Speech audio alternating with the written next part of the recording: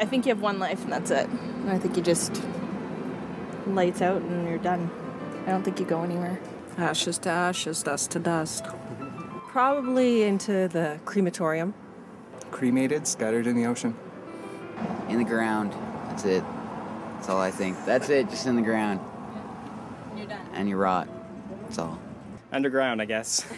That's it. I'd like to hope there's something better, but I would say, yeah, underground. I think this is it. So we better make the best of it while we're here.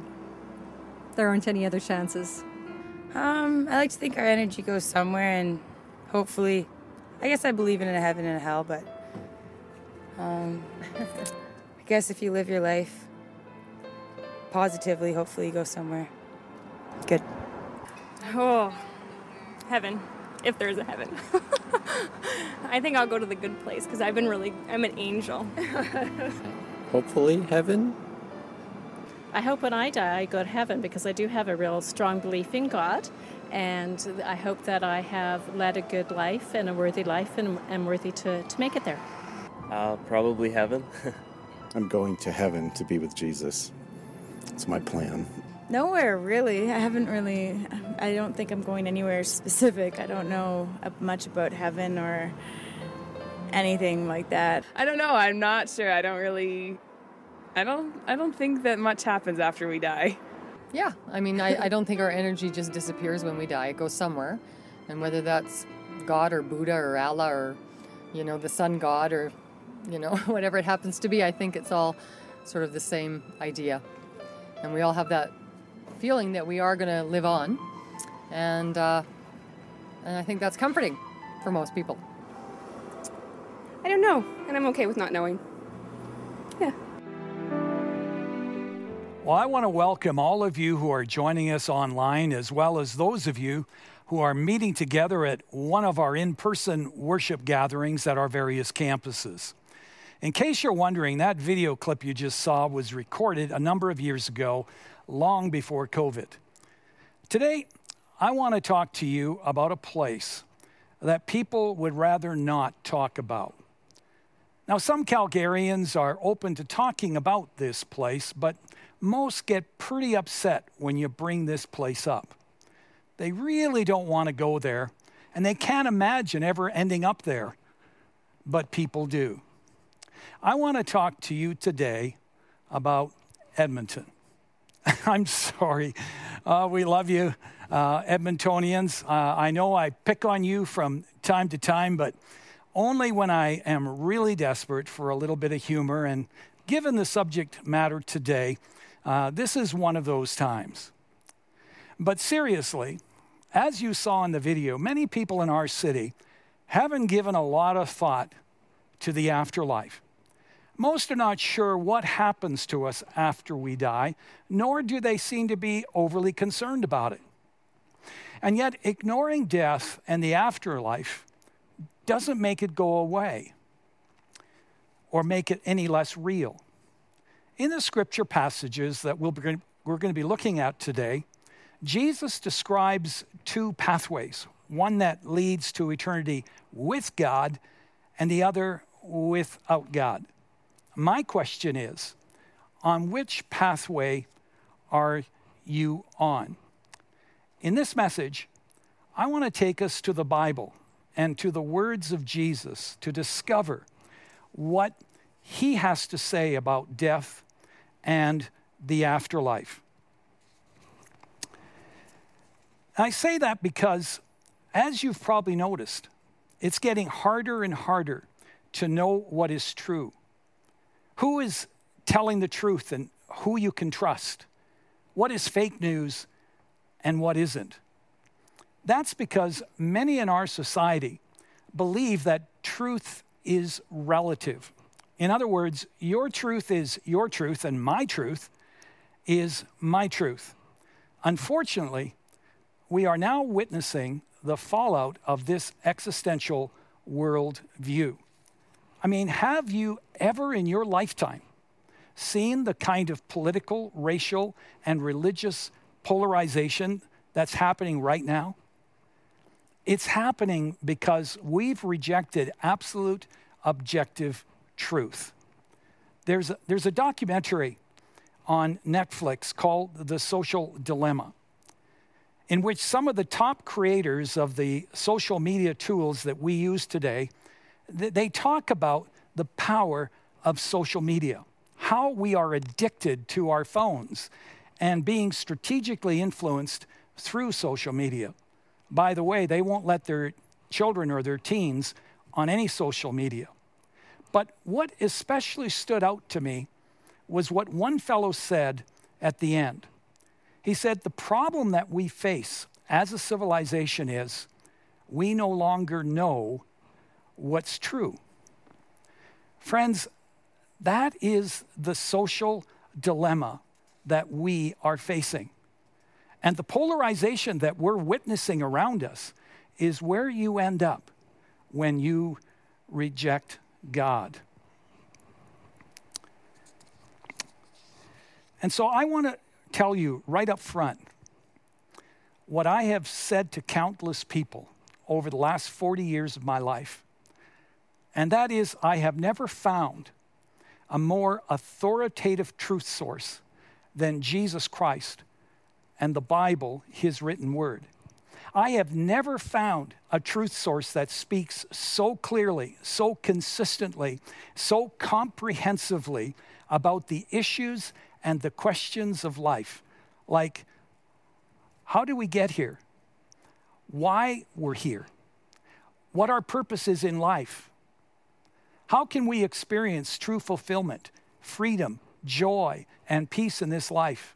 And how we can prepare for the next life. And so as we look at our Bible passage, I'm going to invite you to be open-minded and to consider all that Jesus has to say about the afterlife, what he has to say about heaven and hell.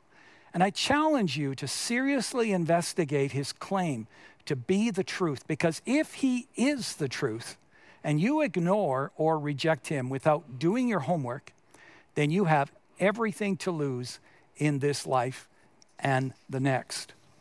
But before we get into it, let's pause and dedicate this time to our Lord in prayer.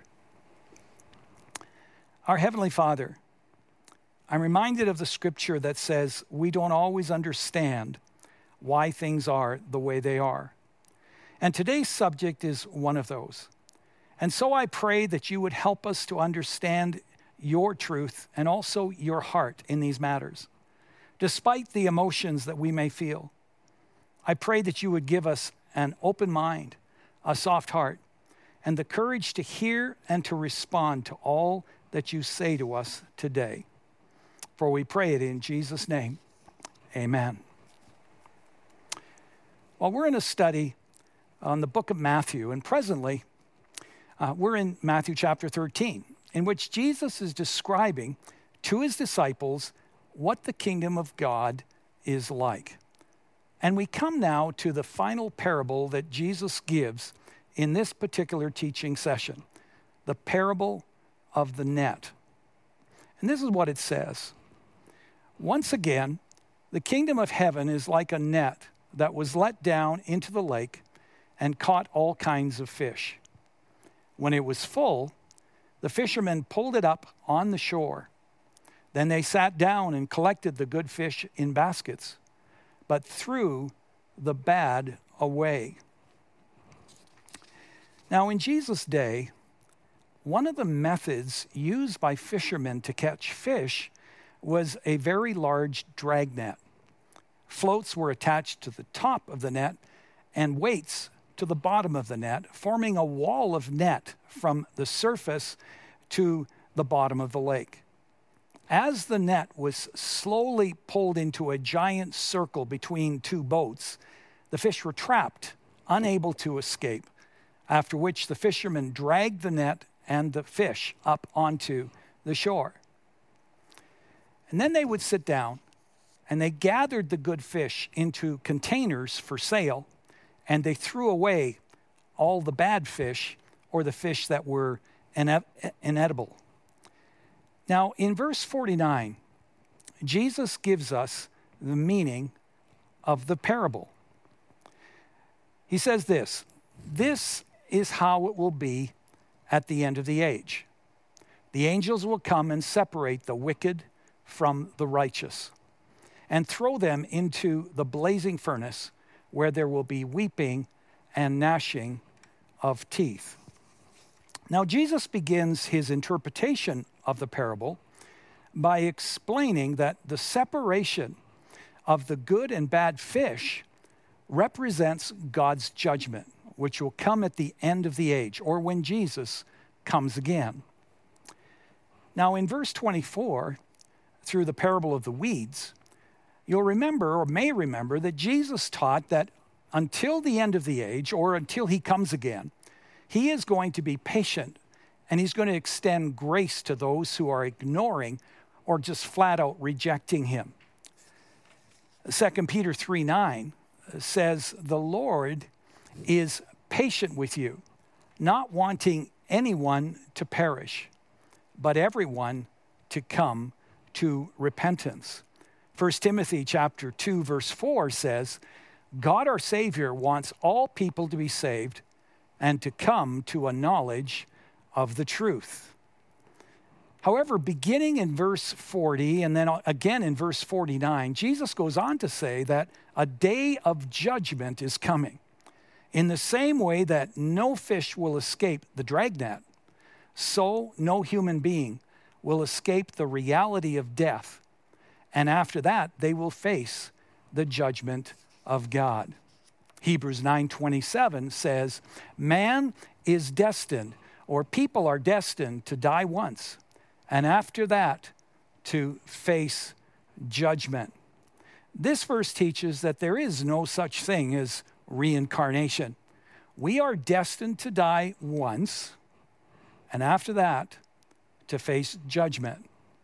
Jesus taught the same thing in Matthew chapter 25, beginning with verse 31. It says this there, "When the Son of Man comes in his glory, and all the angels with him, he will sit on his glorious throne. All the nations will be gathered before him, and he will separate the people one from another as a shepherd separates the sheep from the goats. He will put the sheep on his right and the goats on his left. And then the king will say to those on his right, 'Come, you who are blessed by my Father, take your inheritance, the kingdom prepared for you since the creation of the world.'" And then down to verse 41. "Then he will say to those on his left, 'Depart from me, you who are cursed, into the eternal fire prepared for the devil and his angels.'" And then in verse 46, it says, "Then they will go away to eternal punishment, but the righteous to eternal life." Now, in these passages, Jesus teaches that after we breathe our last here on earth, we will face an eternal destiny, either of indescribable joy with the Lord in heaven or unspeakable loss in a place called hell. Now, let me state again, God hates hell, and he hates people going there. Jesus died. He gave up everything to make a way for people not to go there, because we are, as we learned last week, we are his priceless treasure. And let me also say this. I find no joy or delight in speaking about the reality of hell. There is something wrong when Christians, including preachers and televangelists, often with a smug and self-righteous spirit, seem to gloat, take great pleasure telling people that they're headed for hell. No, we should be heartbroken when we talk about this truth. Tears should come to our eyes every time we talk to others about the reality of hell. To be honest, the idea of the universalist, that everyone will eventually go to heaven, it's a very appealing thought. I wish it were true. Seriously, I do. I do not wish for anyone to end up in hell. I've dedicated my life to influence and to challenge people to avoid hell by embracing Jesus as their Lord and their Savior. The problem is, you have to reject not only the Bible, but you have to reject Jesus himself and what he taught about the reality of hell to conclude that everyone will just end up in heaven one day, regardless of their choices in life. Consider what Jesus said about hell here in our scripture lesson. First of all, Jesus taught that hell is separation from God and also from others. Verse 49 says, the angels will come and separate the wicked from the righteous. Those who are in Christ by faith will go to be with the Lord, while those who have rejected Christ will be separated eternally from God in a place called hell. See, the thing which makes heaven heaven is that God's presence will be there. In the same way, the thing that makes hell hell is that God's presence will not be there. Everything that God is and that heaven is, hell is not. For example, the Bible describes heaven as a place of perfect love and perfect belonging and a place of true rest and peace. Well, hell will be the exact opposite, a place of loneliness and isolation. Hell is separation from God and also from others. Some people, they have this idea that hell is going to be a fun place filled with parties and orgies and good times with good friends. Well, hell may be like that in someone's imagination, but it's not how Jesus describes it at all. Again, the imagery in both here in Matthew chapter 13 and also Matthew 25 is that of separation from God and also from others. There is no community in hell. It's a place of aloneness. Furthermore, hell is a place of anguish. Here in Matthew 13, verse 42, and then again in verse 50, Jesus describes hell as a place where there will be weeping and gnashing of teeth. Now, it's important to note that the blazing furnace is meant to be figurative. It stands for a place of judgment and undying regret, not a place of literal burning. Weeping, if you think about it, is what you do when you're feeling hopeless and sad. Gnashing of teeth is not physical pain, as some believe. No, it is really more the emotional pain you experience when you are filled with deep regret and angry at yourself about something. For example, here you are, driving like an out-of-control emergency vehicle, weaving in and out of traffic because once again, you are late for your son's hockey game. Only this time, it is his final championship game of the season. Your blood pressure is skyrocketing, and wouldn't you know it, any hope of catching even the last period of the game is snuffed out when you get pulled over for speeding. And as you wait for the officer to write you up, you take your frustration and your regret out on your steering wheel, hitting it with your hands, maybe even hitting it with your head, gritting your teeth and saying, I can't believe I got myself into this situation again. Why do I keep doing this? Or instead of blaming yourself, maybe you'll do what so many other people do, and that is you'll take your frustration out on the police and blame them for being the cause of you missing your son's games. All that to say, you don't gnash your teeth when you are in physical pain. You grit your teeth when you are in emotional pain, when you are filled with regret for your own actions or angry at someone for how things have turned out. Well, in the same way, People who have ignored God or stubbornly resisted God all their lives will be angry at themselves, full of regret, saying, I knew better. Jesus is the Son of God. I had the opportunity, but I was too proud. I was too self-willed, too in love with the things of this world to take him seriously. Or they'll be angry at God. They'll gnash their teeth at him. They'll blame him. They'll accuse him. They'll curse him for what has happened to them. I guess what I'm saying is, hell is a place of utter heartbreak. Even though hell may not be an eternal torture chamber, the Bible makes it clear that it is the last place that you'll want to end up at. Dr. J.P. Moreland, he reminds us that any figure of speech in the Bible has a literal point. What is figurative in this case is the furnace and the burning flame. What is literal is that this is a place of utter anguish and sadness. It is the loss of everything, and it is the worst possible place a person could ever end up at. Which leaves us with perhaps the greatest issue that people have with Christianity. And that is, why is hell necessary? How can a loving God send people to hell? Some even wonder how God could send children to hell.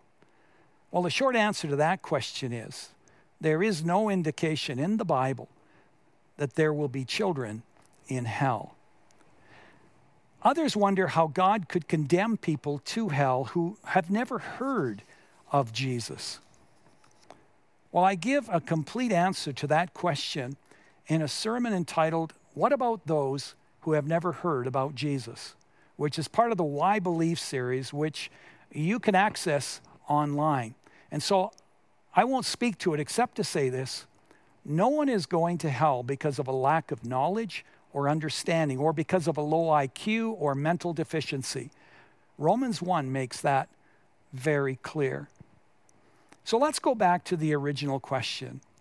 Why is hell necessary? Well, 2 reasons. First, because God's justice requires it. And secondly, because God's love requires it. Let me unpack these a little more. First of all, hell is necessary because God's justice requires it. God is love, but he is also just. And when he sees evil and injustice in the world, he can't just turn a blind eye to it. It would be contrary to his very nature to do so.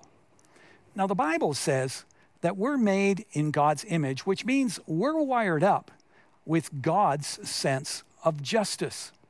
Now, to give you a sense of that, let me ask you, if your spouse or, say, your best friend was murdered by someone, wouldn't there be something inside of you screaming that an injustice has been done and that this murderer needs to pay for their crime? Or let me ask you this.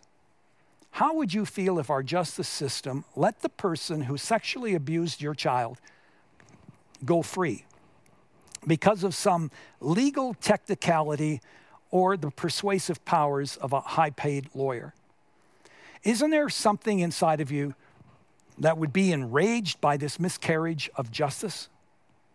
Well, that sense of justice that you're feeling finds its origin in God. It's that part of you that's made in his image.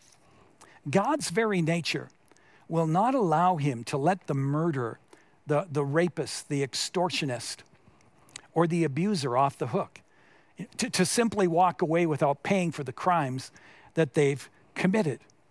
I mean, how would you feel about God if he was like that? That's not a loving God at all. Yale University theologian Miroslav Volf, who witnessed violence and death firsthand in the Balkans, he says, if God were not angry at injustice and deception, that God would not be worthy of worship. In short, Because of his love for his creation, God is angry at evil and injustice, at anything bent on hurting or destroying his creation. No different than you or I would be angry at anything or anyone bent on hurting or destroying our loved ones. And even though our human justice systems may not always make correct judgments, God promises to make all injustices right in his time and in his way. Not always when we want it, or perhaps even the way we want it, but he will make it right. We can trust him in this. Now, I'm sure that we understand that, and therefore we understand why hell is necessary. We can appreciate why the murderers, the molesters, and the like deserve hell. You know, most people I've talked to believe that evil people like this deserve to go to hell. But here's the thing. Because most of us think that we haven't done any of these horrible crimes, we don't deserve to go to hell. And yet, why do we think that God should ignore lying, cheating, greed, slander, malicious gossip, or a host of other wrongs that we've committed at one time or another? From our perspective, murder seems to be so much greater, so much of a greater crime than greed, lying, or slander. And yet think about it. What about the thousands of people who have died of malnutrition and hunger because of the greed that goes on in our world? And you see, folks, if we're in a financial position to be more generous, and we aren't, if we're hoarding way more money than we will need, then we're part of that spirit of greed. Or how about this? How many people have died either physically or emotionally? Or how many people's lives were forever changed in a negative way because of a lie, because of slander, malicious gossip, because of hate, a spirit of revenge, or a stubborn refusal to forgive or to extend grace? You see, from God's perspective, sin is sin, and sin is costly. And every sin, regardless of how insignificant we may think it is, not only hurts us, but can hurt and even destroy others. The Bible says we all have sinned, and we fall short of the glory of God. We've all said no to God. We've rebelled against him, and we're guilty. And unless our sinful condition is paid for, Romans 1 says the wrath or the justice of God remains on us.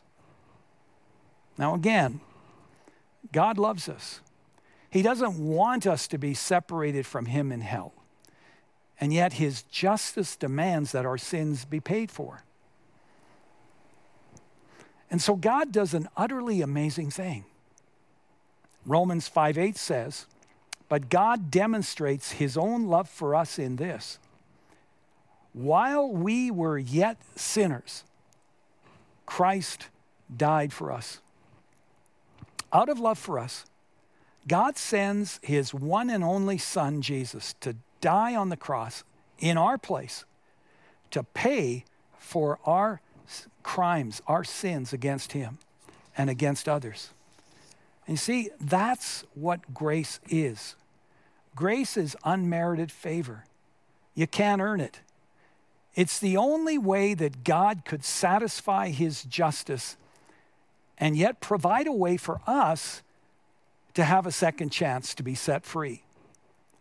John 3:16 says, "For God so loved the world that he gave his one and only Son, that whoever believes in him shall not perish, but have eternal life."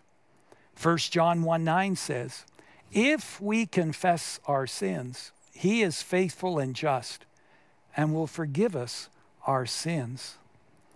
That is the amazing offer that God makes to us. If we, by faith, we reach out in trust and accept God's offer of forgiveness and grace through Jesus Christ, and we surrender our life to him and we follow him as our Lord, the trajectory of our eternity will be forever changed from hell to heaven.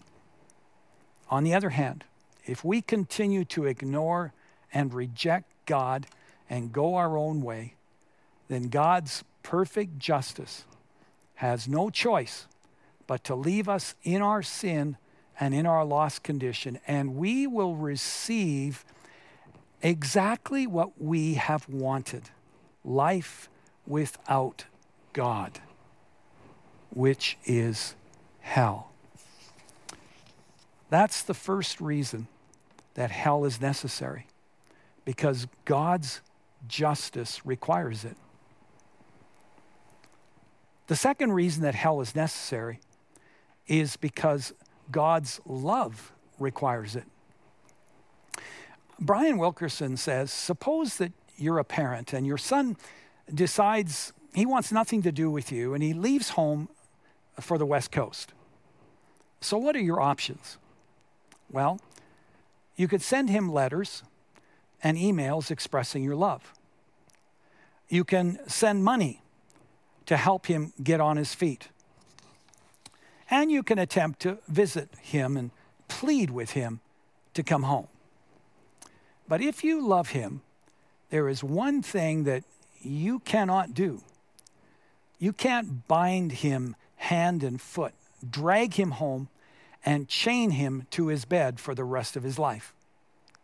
Well, I suppose you could. But let's face it, that's not love. That's kidnapping. That's imprisonment. And God just simply doesn't function that way. Now, you see, this understanding of love is also something that God gave us when he made us in his image. As I said, God is love, and he wants us to return his love freely from the heart. And so he gives us the freedom to love him back, or to ignore or reject him. But here's the thing. If we ignore or reject him, what is God to do? Well, turn in your Bibles to Romans 1 for a moment. In this chapter, we're given a description of the moral decline of man, of how man decided to worship the things that God made rather than worship or love God himself, which in time devolved into all kinds of foolish and depraved thinking and disgusting perversions. And the Bible there goes on to say that after some time, in verse 24, that God gave them over to sexual impurity. In verse 26, it says God gave them over to shameful lusts. In verse 28, it says, and God gave them over to a depraved mind, so that they did what ought not be done. Did you notice that 3 times it says here that God gave them over? It's some of the saddest words in the New Testament. To give over means to hand over control and responsibility. You know, you can say to God, either directly or indirectly by just simply ignoring him, God, I don't want you in my life. I don't want to follow you.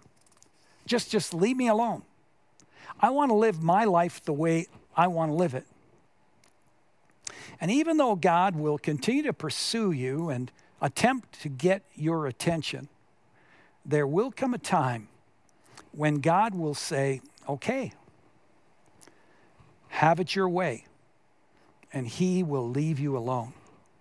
He will turn you over to your wishes.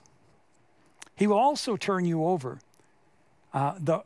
He will turn over to you the responsibility and the consequences for the decisions that you make. One theologian put it this way: those who do not wish to love God must be allowed not to love him. Those who do not want to be with God must be allowed to be separated from him.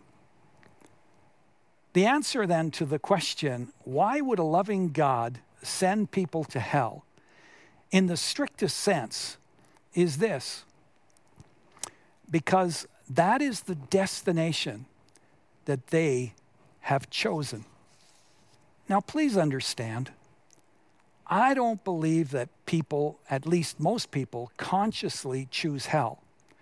But they do choose to ignore God or to reject God and his offer of grace and forgiveness again and again. I like what Dr. J.P. Moreland has written. He says, God is the most generous, loving, wonderful, attractive being in the universe. He has made us with free will, and he has made us for a purpose, to relate lovingly to him and to others. And if we fail over and over again to live for the purpose for which we were made, a purpose, by the way, which would allow us to flourish more than living in any other way, then God will have absolutely no choice but to give us what we've asked for all along in our lives, which is separation from him, life without him. And that is hell. And so I come back to the question I asked at the beginning. Which path are you on?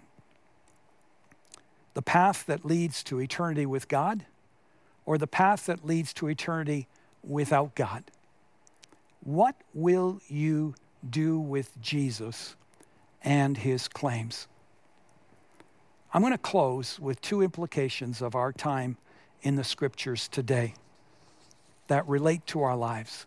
First of all, a word to those of us who are followers of Christ. Let me ask you, what will matter most to you 100 years from now? 100 years from now, every one of us will realize that the only thing that we can take with us to heaven is our faith in and our friendship with Jesus, and also the people that we introduce to Jesus. That's it. Everything else, the temporary things of life, the money, the new car, the better house, power, the position we're wanting so badly, pleasure, all of that is going to be left behind, and it is going to burn. In light of this, when you look at your values and your priorities, how burdened is your heart for the spiritually lost, for those who are headed for a Christless eternity?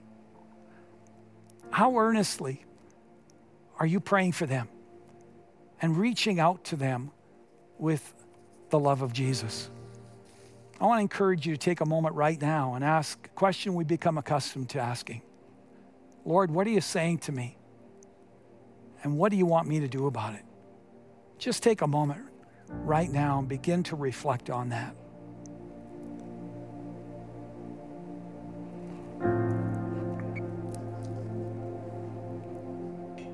And then a word for those of you who aren't really sure where you will be moments after you die.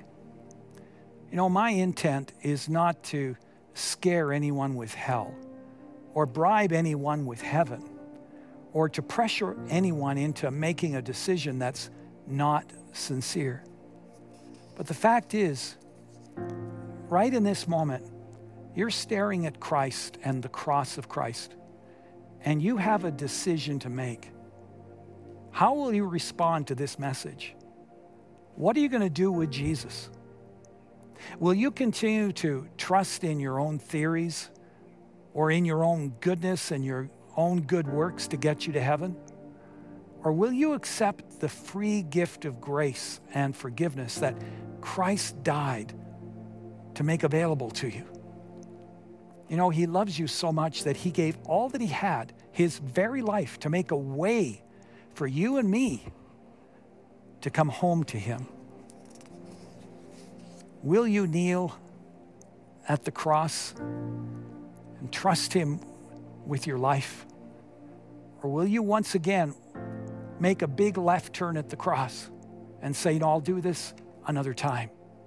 Or no, I'm not trusting or following anyone. I'm doing this my way. What I want to say to you is you don't need to fear or wonder where you're going to be moments after you die. Jesus has made a way.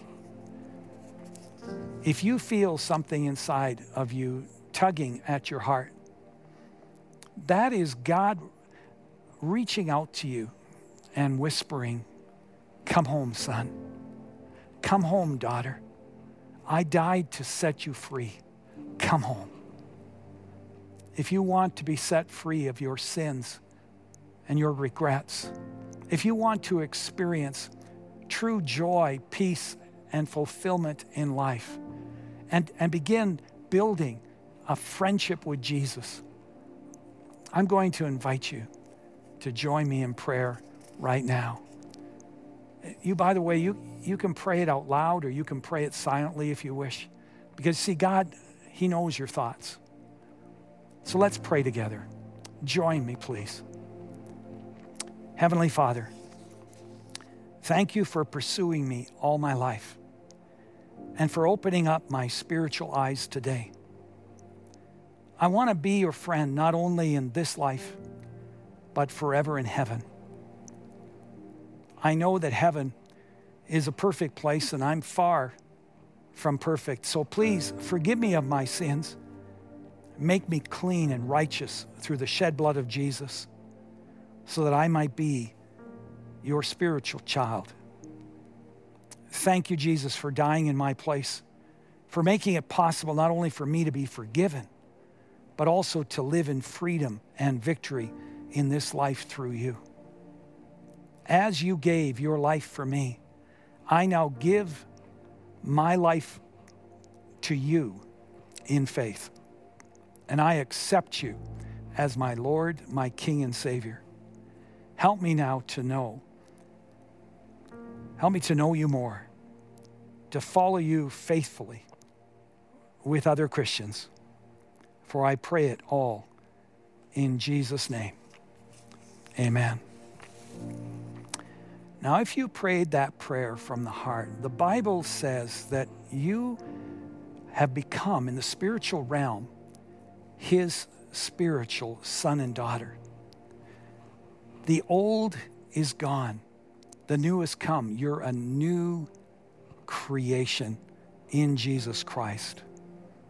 And if you prayed that prayer, I want to encourage you to indicate that decision just by pressing that little icon in the screen in front of you right now. Perhaps even more importantly, I want to encourage you to reach out to our pastors, to our prayer partners, because they want to pray with you.